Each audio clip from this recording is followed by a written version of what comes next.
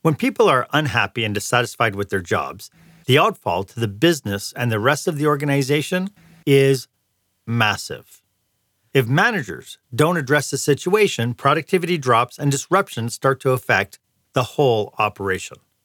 Eventually, the people on your team will leave, or even worse, they'll stay, snowballing the negative effect on your business.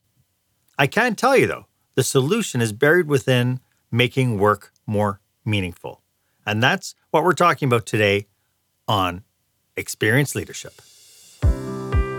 Welcome to Experience Leadership, a podcast that challenges small business owners and entrepreneurs, just like you, to dare to be the exception.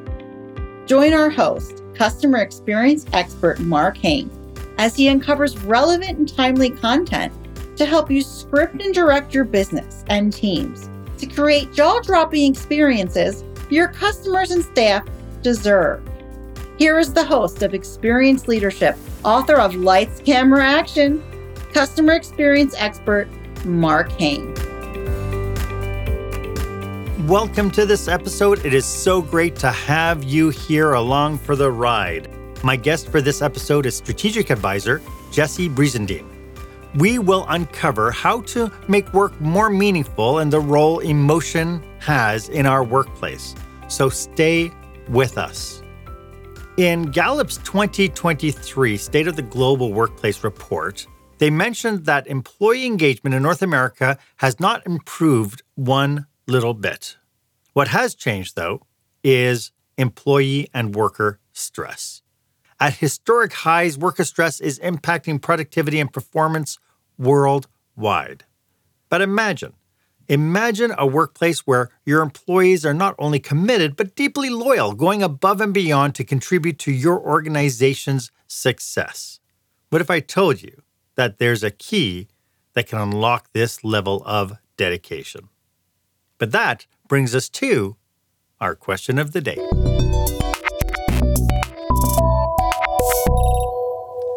Do you know what would make the work your employees do more meaningful? Are you sure? I'd love for you to be part of this conversation. Why don't you go ahead and put your comments about what you think would make work more meaningful for your workplace and your employees. As I mentioned, my guest today is strategic advisor Jesse Brisendine. Jesse is an award-winning speaker, a best-selling author, and is a world-renowned expert, this guy right here, who works with individuals and organizations to move beyond their limitations, unlock their greatness, and build what he likes to call build their Camelot. Business leaders, Hollywood celebrities, entrepreneurs, C-suite executives, medical professionals, and educators have used Jesse's services to achieve unprecedented levels of personal mastery and fulfillment. Jesse, welcome to the show. It is so great to have you here with us today. Mark, it is such a pleasure to be here with you today. I've been looking forward to this all week. Thank you for having me. Yeah. Before we get into today's topic, could you tell us a little bit about how you serve your clients? In short, Mark, from the heart. Oh. That's really the essence of what I do is, I think, to what you were alluding to in the opening, right, about and getting to the crux of making work meaningful, it's really a heart-centered thing. I often think of the celestial perspective, right? Mm-hmm. Somebody up in outer space is able to look down at us and they see these little specks of dust running around, pulling their hair out, stressing out, making their hair turn white because they're so worried about whatever it is. And they're probably going, what the hell are those guys even doing? What is the point of it all? And that's really the big thing is, what is the point of it all? And that's something that comes from the heart. And so much of the work I do, it really is with every intention of serving from the heart. I find that's where we get the most vulnerable and then often authentic and meaningful connections with the people I work with. Mm-hmm. It's where real change and transformation happens. It's the place where, we let the BS lie and we get really down to what is at the heart of the matter. Right. Well, to your point, I think, if any aliens were to come over and take a look at how we run our day-to-day, they'd go, there is no intelligent life on this planet, unless maybe elephants. I don't know. They seem to have a rather calm demeanor in their spectrum of reality. Yeah. Why do you think this idea of kind of making work more meaningful, why is this such an important topic today, especially since we are on the outside of our pandemic?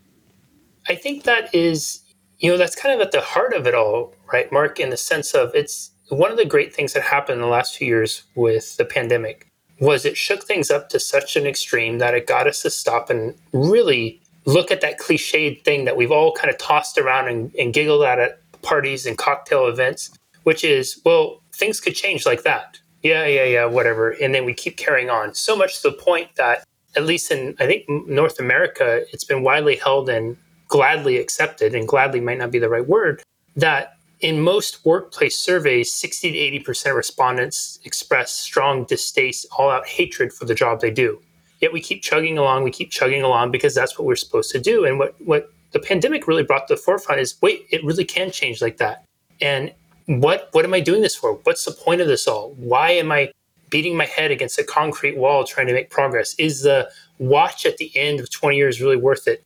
Is the worry about me getting replaced by somebody younger, somebody quicker, really worth it? Is the worry about being outdated by automation really worth it? And it gave people space to really step back, reflect, and ask some honest questions. Is this really all there is, or is there something more? You had people start to explore that. You had people start to conduct business in a new way. I mean, in the United States now, I was just reading the other day, in cities like San Francisco, one of the imminent crises that city leaders are having to tackle is the abundance of abandoned and not used commercial real estate. Skyscrapers, large buildings that were for many years filled to the brim with tech companies and startups. And now we've learned that we can do most of the global economy can operate from our pajamas and t-shirt. Truly, business on top and casual on the bottom is here to stay, which means possibly more times with family, more time with friends. We can go for walks in the day. We can walk our dog. And suddenly we start to do those things and we realize, hey, wait, I kind of like this. It's kind of enjoyable to watch my kids grow up and not just see little snippets of them in between soccer practice and bedtime.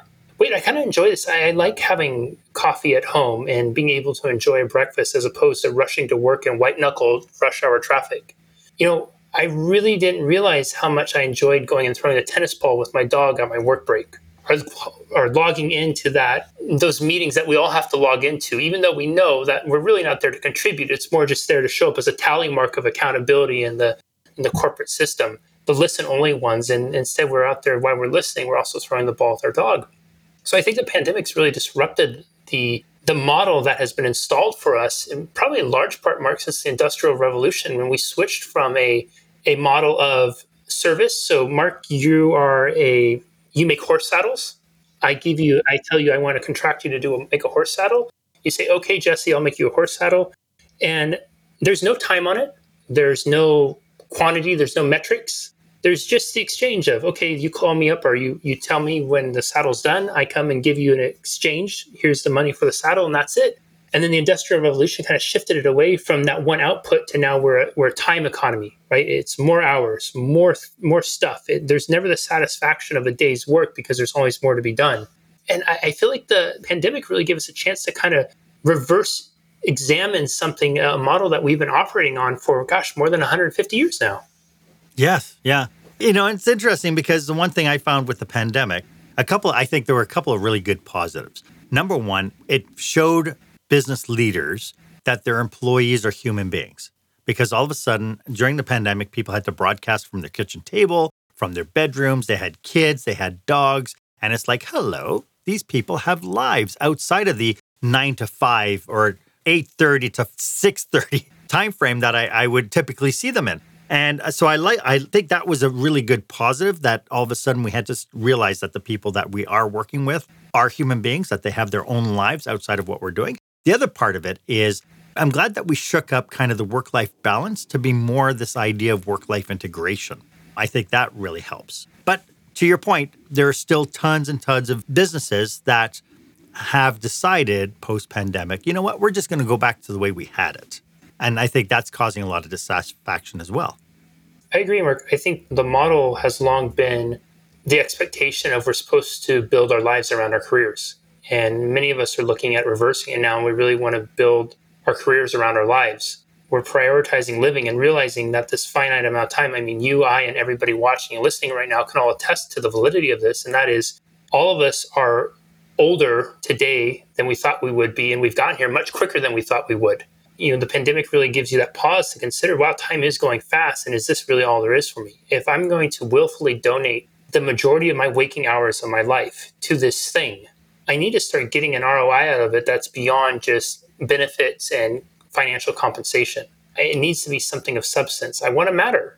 We all want to matter. And that's the funny thing about this. The irony of it all is we all know deep down that what matters most to all of us is to be seen, to be heard, to be understood, to feel like we matter, to feel like we belong, and to know that we're loved. Yeah. Right? This isn't a great mystery, yet it's something that we kind of have conveniently swept under the rug when it comes to occupation over the last century or so. And I think we're seeing people now starting to question that more. And not only that, but also in some cases, seeing people starting to prioritize that in how they run their organizations. Yeah. Do you think that the generational gap, because I was brought up, as a baby boomer, I'm the last of the baby boomers, but I saw my people who were slightly older, 10, 15, 20 years older than I am. It was all about the nose to the grindstone. It was like, work as hard as you possibly can, because at the end of it, you're going to be able to retire. You're going to be able to kick back and actually enjoy life. Whereas now you're saying that our mindset has changed to the point where we want to enjoy life while we're doing the work. I think too, and to the point of the generational gap, Mark, I think that's a really valid piece of it. For a long part here in the United States, the hard work thing was work hard, sacrifice, so that way the generation that comes after you can have life better than you did, right? It was almost like our badge of honor we would do. We would willfully sacrifice to make life better. That's kind of been the rallying cry for so many civilizations throughout history. We're supposed to give and give and give so life is better for children and grandchildren, for these people who we never meet, our great-great-grandchildren. And we've arrived at a time right now in history, especially for first world developed countries, where much of human history has largely been a history of pursuit of survival needs. I remember in Psych 1, this professor standing up on the stage and talking about the 4 F's of survival: feeding, fighting, fleeing, and you can fill in the blank of what the other F is. And now we've got arrived to a time in history where for humanity, especially in first world civilizations, most of those needs are met in abundance. Not only are they met in abundance, but we literally have apps for it where we can pull up our phone and swipe left or right, and we can have those 4 F's show up on our doorstep in 15 minutes or less. Not only that, but we can track them, which means that if this generation no longer is having to pursue survival needs the way all preceding generations have for the last tens of thousands of years of human history, what is there? I believe that's where you start to get into the space of elevating consciousness. You start to see these things like purpose. I want to have purpose. I want to be connected. I want to know that I'm making an impact. I want to know that I'm touching people, that the work I'm doing, the time that I'm willfully donating to this cause, this organization, it means something more than just I do this and I get a paycheck at the end of the day. I want to know that it's helping provide in some way, shape, or form. It's going to provide clean water wells to disadvantaged youth in Africa, or it's going to help solve some greater problem across the country. Yeah. And it's so interesting because I think corporations now they're starting to get it, but I wonder how much of it is authentic caring versus band-aiding a response. I referred to the Gallup's newest report. What was shocking about that was they estimated that low engagement costs the global economy about $8.8 trillion and accounts for about 9% of the global GDP. Why aren't leaders doing more to correct this new need, this new mindset, this new way of doing business?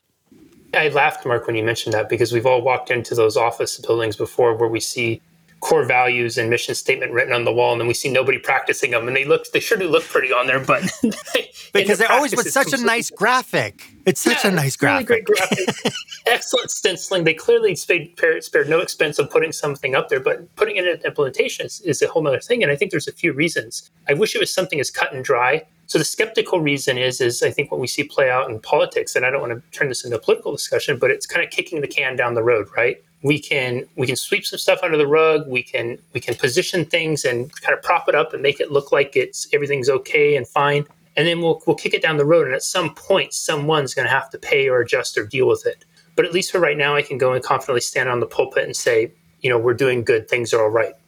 I think there's the other thing is it's that hard wiring. You have generations of leaders that are in charge, and that's all they've ever known. And you have generations of leaders who are coming up who are modeling the behavior of what they were taught from their mentors and them as the mentees. Just as we all do, we will model the behavior that the people that we look up to or we surround ourselves with the most. And it's not to say that the behavior is good, bad, right, or wrong. It's just to say that's what's familiar. And what's familiar, while it may have worked, it may not be what's ideal or optimal going forward. And it especially may not be what's going to be the most beneficial way for your clients, your organization, and the customers that you serve.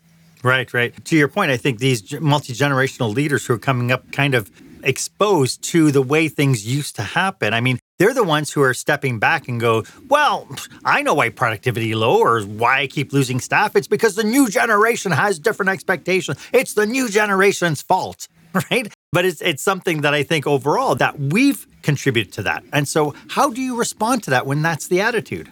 Yeah, I think the great convenience that many of us are still affording ourselves is saying that this generation is what their hopes and dreams is about going to the offices and having beanbag chairs and kombucha available in all corners. And that's kind of how we stereotype them in a way to dispel this whole productivity thing. I think, though, that the crux of it is it's that change is always scary. For many of the people, Robin Sharma, who's always been one of my favorite authors, he says change is hard at first, messy in the middle, and glorious at the end. And what is missing from that is it's scary for many of us, especially when we're so entrenched in certain ways of doing it. It's hard for us to be vulnerable and acknowledge that maybe the way we're doing it might not be the best way. And it's hard for us to go into these dynamics because we're dealing with different kinds of problems before. We are, at the same time, we're also having to, I think, for many people, acknowledging how maybe deep down we've sacrificed that and we've always wanted that too, but it's never been a priority. And so how do we do business then if business is not the number one focus anymore? And I would suggest that shifting it to making work more meaningful, focusing on these kinds of employee enhancements, if you will, actually does make business even more of a focus, because what you're doing is you're looking at how do I really optimize the purveyors of the business so that they can produce in a different way, in a different level than they ever have before. It's kind of like a sports team that we've all seen it before, where you have a collection of incredible athletes. An example would be the 1996 or the 2000 Dream Team basketball team. So after the 1992 NBA basketball team, which was attributed as the greatest team ever assembled, going into international competition, the assumption is who's ever going to beat the Americans? There's no reason they should never not win. And it was either the 96 or the 2000 team, I'm blanking on which one it is right now, all the talented people in the world, the greatest athletes in the world, and they lose. They lose. How is it that they lose? They're the best, and they're driven to be the best. How is that even possible? How is it, more importantly, the better question to ask is, how is it that a group of people who are less talented, less athletic, are able to beat them? And I think you go and you have to start to dig into the dynamics of it, and you start to see these fundamentals: teamwork, connection, passion, connection to the cause. Who's playing for the country? It's kind of like Miracle on Ice in the 1980s. We all, even if we haven't seen the movie or we didn't watch the game, we've all heard that call. Do you believe in miracles? Where the USA comes back from, I think, an 0-4 or 4-1 deficit and beats the Soviet Union, who at the time, they were literally the Terminator of hockey. Well, what is it? There's this passion, there's this something compelling people to act beyond. So we've had these little breadcrumbs of clues spread out through history about what's going to really drive people to that next level.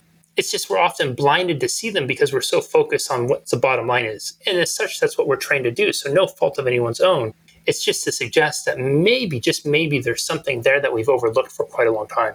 Yeah, and to your point, I think we as leaders tend to look at our environments and our people with blinders on. And so this is why I was so happy with COVID, the way that we were able to actually witness people in their own home domains, see things, because all of a sudden you realize this person who, seems to be late all the time on their thing, or they're not performing to your expectations, but you notice behind them, it's like, do you play guitar? And it's like, oh yeah, I love playing guitar. I'm a member of 2 bands and we tour every weekend. And it's like all of a sudden his passion comes out, and it's like, why don't you have that passion for the work that we're doing? Why do you have the passion for that? And so that's kind of the how I push that point to leaders. It's like, well, if you're thinking that people are lazy, I mean, there are a lot of people out there doing stuff in their free time, and there's nothing lazy about what they do when they're not at work. Right. So I think it's really interesting. And this idea of kind of tapping into making work more meaningful in a way that resonates not only with the people working individually with the team, but the whole team altogether, I think is really a dynamic we need to explore. I'd like to pull back the curtain on what leaders can do today to make work more meaningful. And we'll get to that right after this. When the spotlight shines on your business, are customers applauding or yawning? In other words, how is your business performing? Make your business a star with the new book, Lights, Camera, Action, Business Operational Excellence Through the Lens of Live Theater by Mark Hain. Mark uses his business and acting experience to help you see your business like a live show so you can create a performance your customers will never forget. Buy Lights, Camera, Action today at your favorite online retailer or directly at markhain.com. Welcome back. I am here with Jesse Brisendine. Jesse, the State of the Workplace report is really fascinating. I don't know if you've seen the copy of it all, but it indicates that 59% of the world's employees are quiet quitting. That is, they're filling their seats, watching the clock. They are psychologically disconnected from their employer and from their job. But the interesting thing that I found was a quote was that although they are minimally productive, they are more likely to be stressed out and burnt out than engaged workers because they feel lost and disconnected from their workplace. Would you say that that is a really great definition of when work is not meaningful? I think Mark, I would say it's a very fair definition. You add some sort of emotion behind it, and it's interesting, quiet quitting. We have quiet quitting, loud quitting. I just heard a quote from the CEO of Delta the other day saying people are revenge traveling. All that's to say is that we are passionately doing stuff. There's emotion behind what we're doing now, and it's no longer really going to, if we want to elevate to next levels, we can't ignore the emotion behind it. Right. And because it is tied, because this whole idea of waking up every day, like I think we've all done it, where you wake up in the morning and it's like, oh, I have to get up for another day. And I have a joke about, and I'm not religious in any way, but there are two types of people on the planet. The people who wake up in the morning and go, oh, God, morning. And then the other people who wake up in the morning and go, good morning, God. I think they're two different psyches. But as leaders, we need to be able to tap into both. And so what do you think leaders can do to drive work to become more meaningful for the individuals as well as for the teams? Yeah, there's a few things, Mark. I think number one, as leaders, first and foremost, leaders' greatest opportunity right out of the gate is to be steering a ship that is deeply mission-oriented, and then having that mission be well and clearly articulated throughout the organization with the appropriate values to back it up. And having those companies' values be so well known, and the leader is the chief practitioner of them, that it's infectious and it makes other people want to jump on that ship and participate in that expression of the values. Amongst those values, I think arguably some of the most important is having a strong sense of purpose and having the individual employee's purpose tied in some way, shape, or form to the greater organizational purpose. We are all looking for that. Again, going back to that question of intelligent life looking down, going, what the heck's the point of this all? All of us are asking ourselves constantly, what the heck does this mean? What is the point of this all? And for a leader in any sort of leadership position to help people answer that question, allow them then to connect that purpose to the greater impact. What is it that the organization does beyond our field of view? That's powerful. And so an easy example of this might be is somebody who, let's say somebody they put tires on a car in an assembly line somewhere in Michigan. The old model of thinking is your job is tire assembly. The new model of thinking, or the new model of leadership with meaning, would be that your job is to ensure that the function, the piece of the car that is the most essential to keeping it on the road and protecting families from losing control and flying off a cliff, is so strategically placed and well fastened that we will see a 5%, 10%, 20% reduction in roadside accidents due to faulty tires. Now think about that, right? There's a huge different thing. Imagine the person who goes to work as a tire assembler versus imagine the person who goes in as a chief safety officer of the tires on the car, or something like that, making that title up. But the point is that person, that second person, they're connecting their work to something deeply meaningful and purposeful. They're seeing the benefit of their effort and they're able to experience it. And then what the leader would also do to help deepen that is give those employees an opportunity to have a direct connection with those customers who are the beneficiaries of it. We talk a lot of times in organizations about front of the house, back of the house, the people who are up front selling the things, they're shaking hands, kissing babies, and those who are in the back who are making stuff. And it's interesting that if you have an organization that you talk with that isn't necessarily implementing what you and I are discussing, usually you see a very big disconnect from front of house experience and back of house experience. Well, why is it? Because one of the ways that we know makes life meaningful is human interaction, human connection. But what is the front of the house doing a lot? They're connecting. They're talking with the customers. They're interfacing with people. They're finding out how the product is showing up, how it's helping people. What is the back of the house doing? They're putting stuff together. They're locked away. They're not seeing anything. They're often in a cubicle, just cranking stuff out, putting in code, whatever that is.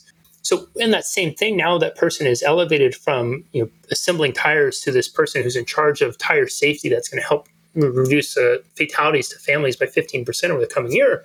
We've created a way for them to have the same sort of interaction that those in the front of the house do. How can we connect them with those people?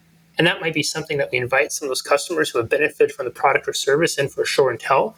It might be something where we utilize social media, and I did this with one of my clients. They had a large back of the house group in their facility. Probably 85% of the workforce was there.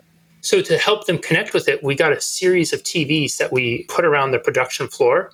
And this was a company that had a large social media presence, and people would go on there and chat often about all the great benefits of the product. And what we would do is we'd broadcast throughout the day, just as a recurring theme around customer appreciation, customer testimonials, whether it was a picture that was sent in a video.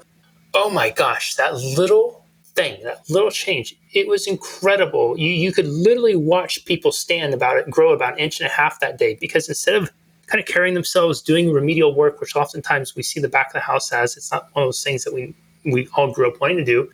Now they're walking with a sense of purpose. And you can tell people who walk with a sense of purpose. Their head is high. They're looking to the sky. There's a smile on their face, because they know, they are keenly aware that when they wake up in the morning, they're no longer saying, oh man, I got to get up. That's the person who has to get up, because they don't get that what they're going to do is of service to someone somewhere. Instead, those people are walking in knowing that they're making some sort of difference, knowing that they're impacting someone else.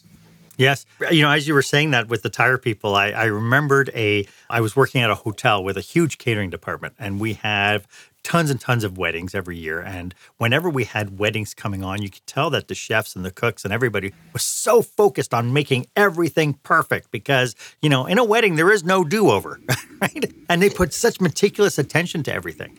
But yet when the restaurant was open, and we're just serving customers who were sitting in the restaurant and stuff, it really seemed like the cooks were just grinding it all out. And it wasn't until I stopped them and I actually brought all the cooks to the door to look at all the people in the dining room and said, we do such a wonderful job on special events and on weddings and stuff. But the one thing you have to remember is each one of these people in this room are here for a dining event of their own. They could be celebrating anniversaries, birthdays, the first time they're getting together, and our job is to give them that experience so that they can walk out of here going, wow, that was a great evening of reconnecting, and we're a part of that. And after that, it really seemed like people had a new focus on how they produced the food that they put on plates. That's incredible you did that. Yeah. Well, it's incredible that they did it because at the end of the day, it was just a focus, right? Yeah, absolutely. So in this idea of being able to make work meaningful, so we have purpose and we have the purpose aspect to it, which I believe purpose leads to passion. How important is autonomy and empowerment in the formula of being able to make work meaningful? It's important. And I would say that if I were to gauge something if we were going on scale of importance with purpose being near the top, I would say after that, before I would put autonomy on there, I would say meaningful relationships, connection. You would call it a best friend at work. Mm-hmm. It would be something. There was this organization, and I think it was in the Bay Area in California, San Francisco area. And I'm blanking on the name. I want to say it's Delancey Street, but a fascinating organization. And what they do is, and I'm paraphrasing this, essentially they will bring in people who are serving out prison sentences, and people who have had fairly decent behavior in prison. They're not presenting a immediate danger to society, and they'll bring them in and they'll have them go through their program. And if they successfully move through it, they'll be able to have a reduction in their prison sentence and be able to go out into society. And how this works, what's really fascinating about this is a lot of the folks who go through this, you could have all homogeneity of people. So it's not uncommon to have people from rival gangs. In Southern California, we have the Bloods and the Crips, and I think they're actually more prevalent, but those are names that most of us would know. Two rival gangs, and what will happen is once you get released from prison, the first thing that you do, right, is your first day is you get paired up with somebody, a buddy. And oftentimes they will pair you up with somebody who in your previous life outside of prison you might have had conflict with. A Blood might get paired up with a Crip. And what that person's job is to start to show you the ropes, to teach you. So immediately they are taking ownership of your success, and your performance is tied to their performance. But more importantly, they're told and instructed and cued about how do we demonstrate caring, right? How do I demonstrate that I genuinely care about this person's success? And in one book I read about it, they were talking about this moment where it was two people from a rival gang. One person was, and so what they'll do is they own this restaurant as part of their program. And so everybody who's coming out, they're going to be given a job in there. They might be a cook, they might be a busser, they might be a server, they might be a dishwasher. One of the people who had just gotten out, I think they were rival gang members. Their buddy is on one gang, they were on a different gang. They are serving their first table. They're walking over and something happens. They spill some of the dishes and they break. And these are the public that they're serving, right? Of course, they're embarrassed. Of course, they're shamed, right? Which is a funny thing to think of, these guys who are gangbangers, tattooed up, all those types of things, being embarrassed, right? No. They're humans too. They're embarrassed. And the first person to come over and help them, no judgment, nothing else, was the person from the rival gang. But what does that say to that person? Immediately, all their, it demystifies all the propaganda that there was fueled in them to hate this person first and foremost. But what it does is it gives them that reinforcement of almost safety and security that somebody's here and they genuinely care about my success.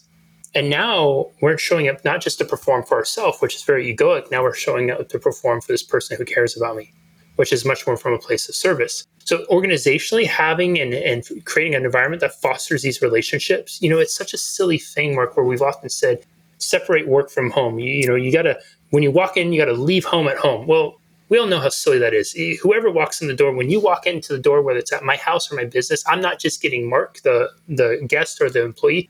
I'm getting Mark plus whatever went on that morning, plus whatever went on that night. And for me to try to ignore it is, I think in many ways, it's dimming the fullness of Mark's expression. So the benefit of having this person, having a buddy, having somebody there, a relationship, it now starts to endear you to the organization even more. We've all heard those stories, and many of us experienced these during the pandemic, where you referenced quiet quitting earlier. As we shut down, as the world shut down, as everybody went, holy crap, what's going to happen? People would remain with an organization because they were deeply loyal to the other people, because they didn't want to quit and give up on their friends. And that's the simple truth of it. We care about people. It's what's made our species survive for so long. We were never the strongest or the fastest, but we're the ones that are the most collaborative. There's a superpower in that. So the more we can help foster those relationships, along with giving people a deep sense of purpose, the more meaningful work will become for them. Do you have any advice to business managers out there, business leaders, to help them help their team members create those levels of collaboration? Yeah. First, from somebody, so the new hire experience, they have a buddy. And their job is not just to orient them to the work. Their job is to connect with them, right? So show them the ropes, get to know them, have lunch with them, take them out to happy hour. They're the person who introduces them to people, those kinds of things. Team building events are great. And team building events should be that. They should be building. They shouldn't be disguised as work functions where we're going to go in there and we're going to learn more work. So team building kind of things are great. Sometimes we think that rewarding performance means that we need to offer Starbucks gift cards and other kinds of things. I quite frankly think the Starbucks gift cards are so cliched. And as somebody who can't stand coffee, it's such a lost thing, because when I get it, it's literally like, how little do you really know me? Oh yeah, here's the reminder of it, right? Yeah. So personalized recognition like that, but having the buddy or the buddies at work is really critical. And then creating a culture where there's opportunities to connect and bond outside of work. Google does this, and prior to some of the things that we've heard about Google in the last couple of years with the layoffs, Google had long been regarded and celebrated as one of the top places in the world to work. And one of the things Google did is they had a bulletin board at some central part in the building on the Google campus. And it was basically like a hobby bulletin board. And it was, who likes to play guitar, who likes to drum, who likes to hike, who likes to go swimming, who likes to play football. And people were encouraged to sign up, and they would help facilitate these meetups for people and the employees to go and do these kinds of things outside of work. What happens now? Now we're hanging out, we're bonding over this stuff like we're passionate about, like you were saying, the guitar player earlier.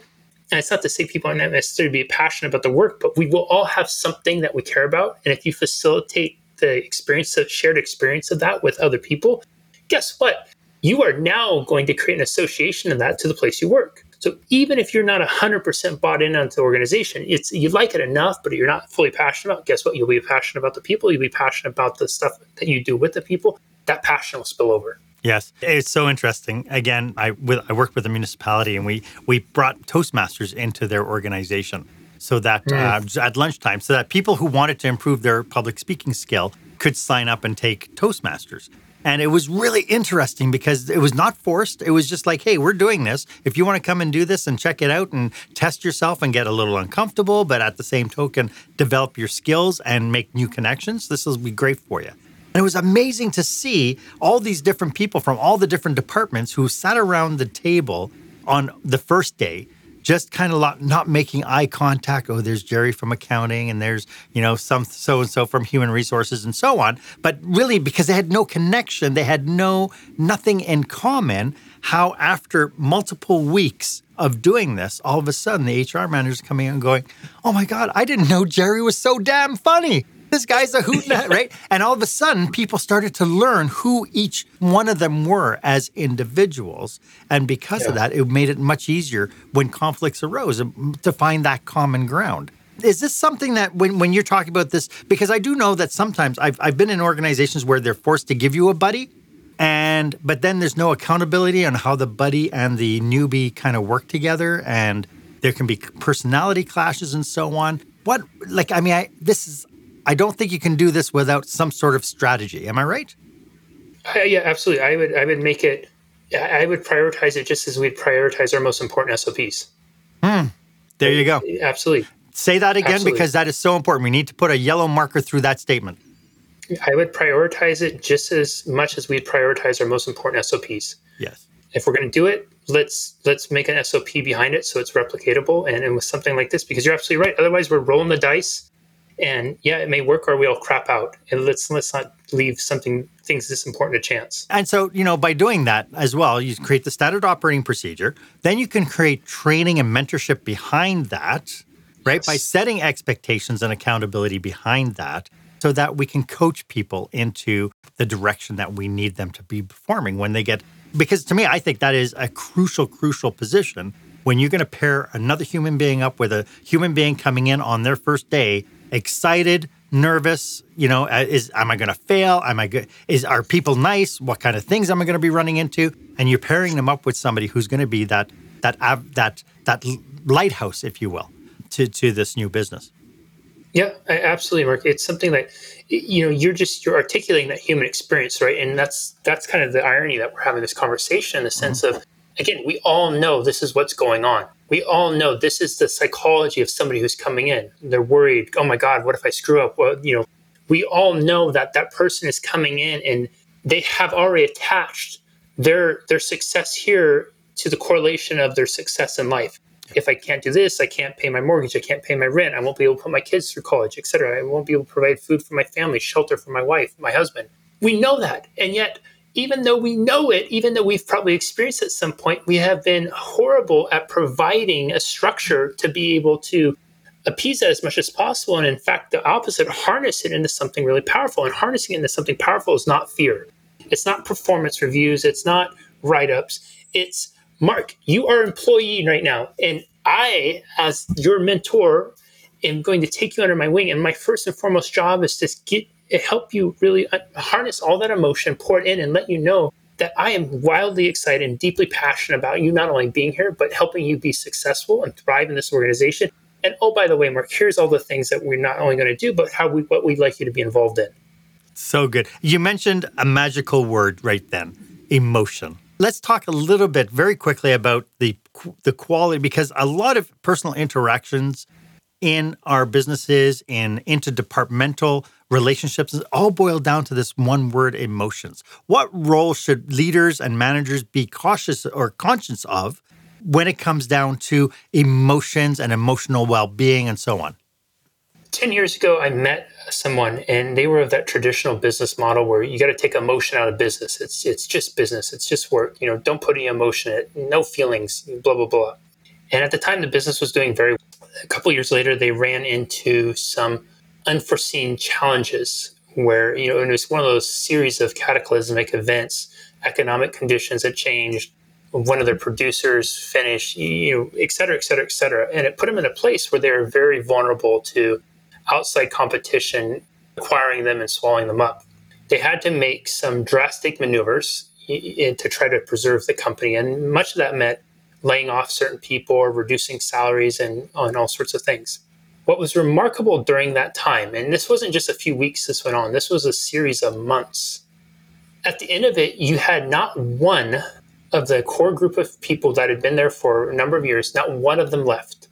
Not one of them went and looked for other work. Not one of them reached out to other organizations. And these were all amply qualified people who could make massive contributions to any organization they worked with. They all stayed, despite the stress of uncertainty, despite the unknown. Talking to that person a few years later after all that, I remember them saying that, I used to think that our most important product was our product, but after going through this experience, I realized the most important product we have is our people. And what I should have been doing all along was, instead of thinking I need to pull the emotion out of it, I should have been dumping more emotion into it. Everything we do at some level, if you go deep enough, if you're willing to drill down, you will always find that there's an emotion behind the reason. It may not be the first thing, it may not be the second thing, but there's always an emotion. I want to own the car because, and somewhere in that story will be because when I have it, I will feel, and fill in the blank. When we recognize that, and when we really make this as a practice, it is amazing what we can bring. We know that people are compelled to do extraordinary things under extraordinary circumstances. We've all heard the stories when the mom is able to lift the car off the kid, where emotion is the stimulus, right? Fear of the child's life.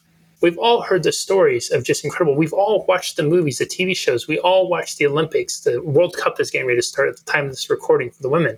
And we feel it, right? That's what makes life worth living. It's the feeling. It's the substance of it.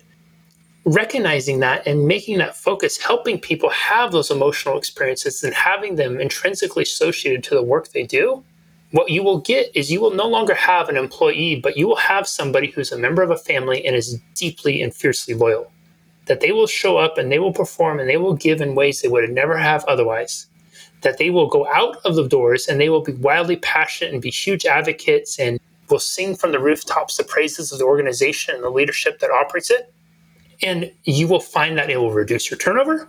You will reduce your missed days of art absences. It will improve your productivity. It'll improve your profitability. It'll improve your efficiency. Every single area that I would argue that you would want to improve will likely improve. Every single area that you would like to see reductions in will likely reduce.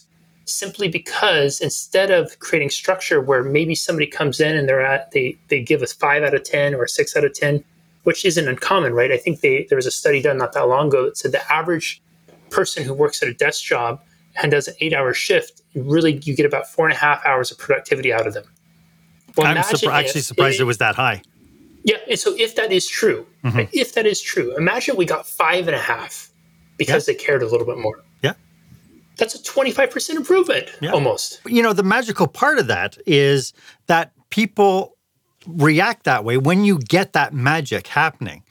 People are doing it not because they've been mandated to do so, not because it's policy, but because they want to.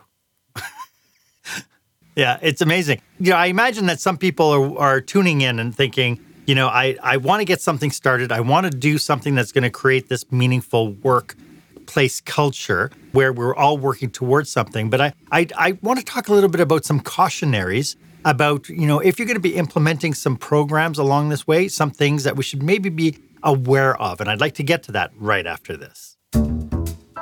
Attention, meeting and event planners.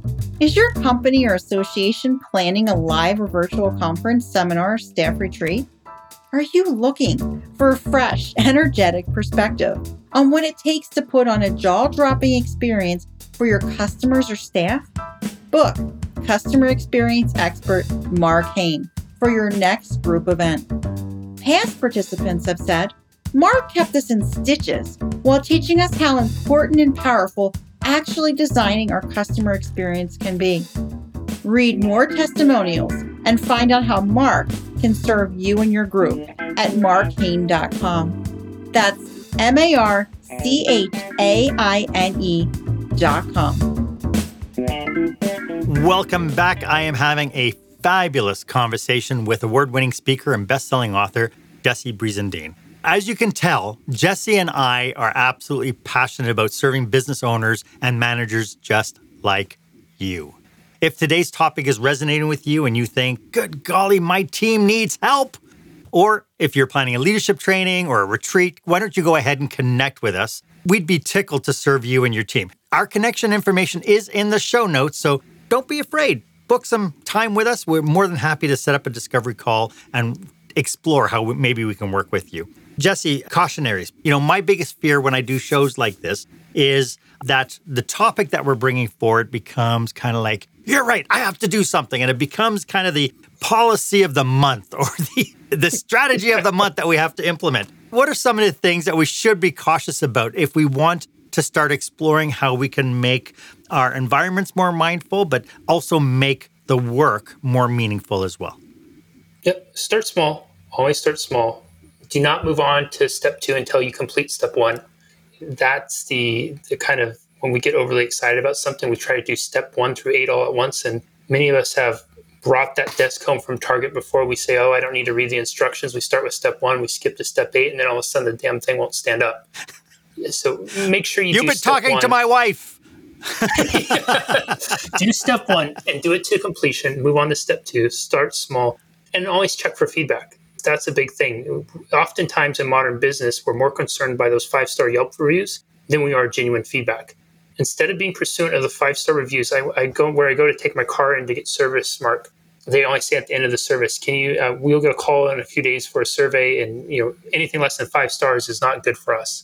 And to me, there's no growth in that, right? That's just, you're appeasing, you're checking something off. And I can imagine the corporate hierarchy saying, if you don't do this, then this is the consequence. So instead of looking for the 5-star review, always continue to seek feedback. Yeah. If you do that, you're going to be able to gauge true north. You're going to be able to stay focused on it. And you'll be nimble enough to be able to make those micro adjustments that will always be needed whenever we implement something new. Document it as you do it, right? Which is really crucial. Even though we're talking about stuff that we might kind of go more feely there, and when we're talking about meaning, you want to document the process, because guess what? When we mentioned SOPs before, if you document it now, you'll have a stellar SOP at the end, which will make implementation all the much more successful. And you kind of hinted to something as well that we've talked about before, and we could do a whole nother episode just on that, and that is overcome the fear of failure. Yes. Fail forward and do magical things. This has been such a fantastic conversation, Jesse. Do you have any last thoughts about what we've been talking about today? It'd be a thank you, Mark, and the thank you is to those of you who have watched and listened. I know some of what Mark and I talked about today, it's maybe a new paradigm in approaching work and how you might lead your teams. And I am appreciative and grateful for you and being willing to entertain that paradigm and consider some of what we shared. And your employees, the people that you lead, the people you collaborate with, I promise you, as you implement it, change can be difficult at first, might be a little messy in the middle, but it's going to be glorious at the end. If you're willing to travel that journey with you, in time, you will experience just a workplace that is not only more meaningful, but it's more profitable and more enjoyable for all involved. So thank you for being a part of that movement to implement it. Love that. Jesse, I want to thank you for sharing your passion and expertise with us today. Could you let everybody know how they can get a hold of you if they think, they need your help, maybe you can work together? Yeah, absolutely, Mark. It's just, you'll find me online everywhere. Just jessebrisendine.com is the website. Social media is all in the same name. I think Twitter might be a little different, but I'm not on this Twitter as much as I used to. I go on there more as I usually go on Twitter with my popcorn and just kind of watch what happens. But Facebook, Instagram, I'm getting more on LinkedIn, all the main social channels I'm on there. Terrific. Jesse, thank you again. This has been brilliant. Absolutely, Mark. Why don't you let me know if this was of value to you? As always, my offer stands. If you would like 30 minutes of my time to brainstorm your business with you and your team, feel free to book a time that works for you on my online calendar. The link is in the show notes. It's the one marked meetwith.markhane.com. It would be my absolute honor to be of service to you. And if you enjoyed today's episode, why don't you go ahead and subscribe to this channel? And please leave a review, leave a comment. Let me know how you felt about this. I'd really love to get your feedback, and it doesn't have to be 5 stars. Was this of value to you? It has been so great being here with you today. My name is Mark Hain. I hope you stay safe, stay healthy, and I hope you dare to be the exception. Thanks for joining me today. Thank you for joining us this week on Experience Leadership. Make sure you visit markhane.com for a full directory of available episodes. While you're at it, if you found today's content valuable, please share it and tell your friends about the show. As Mark says, Knowledge is power, but only if you share it. Be sure to tune in each week for the newest episode. Please stay safe, stay healthy, and dare to be the exception.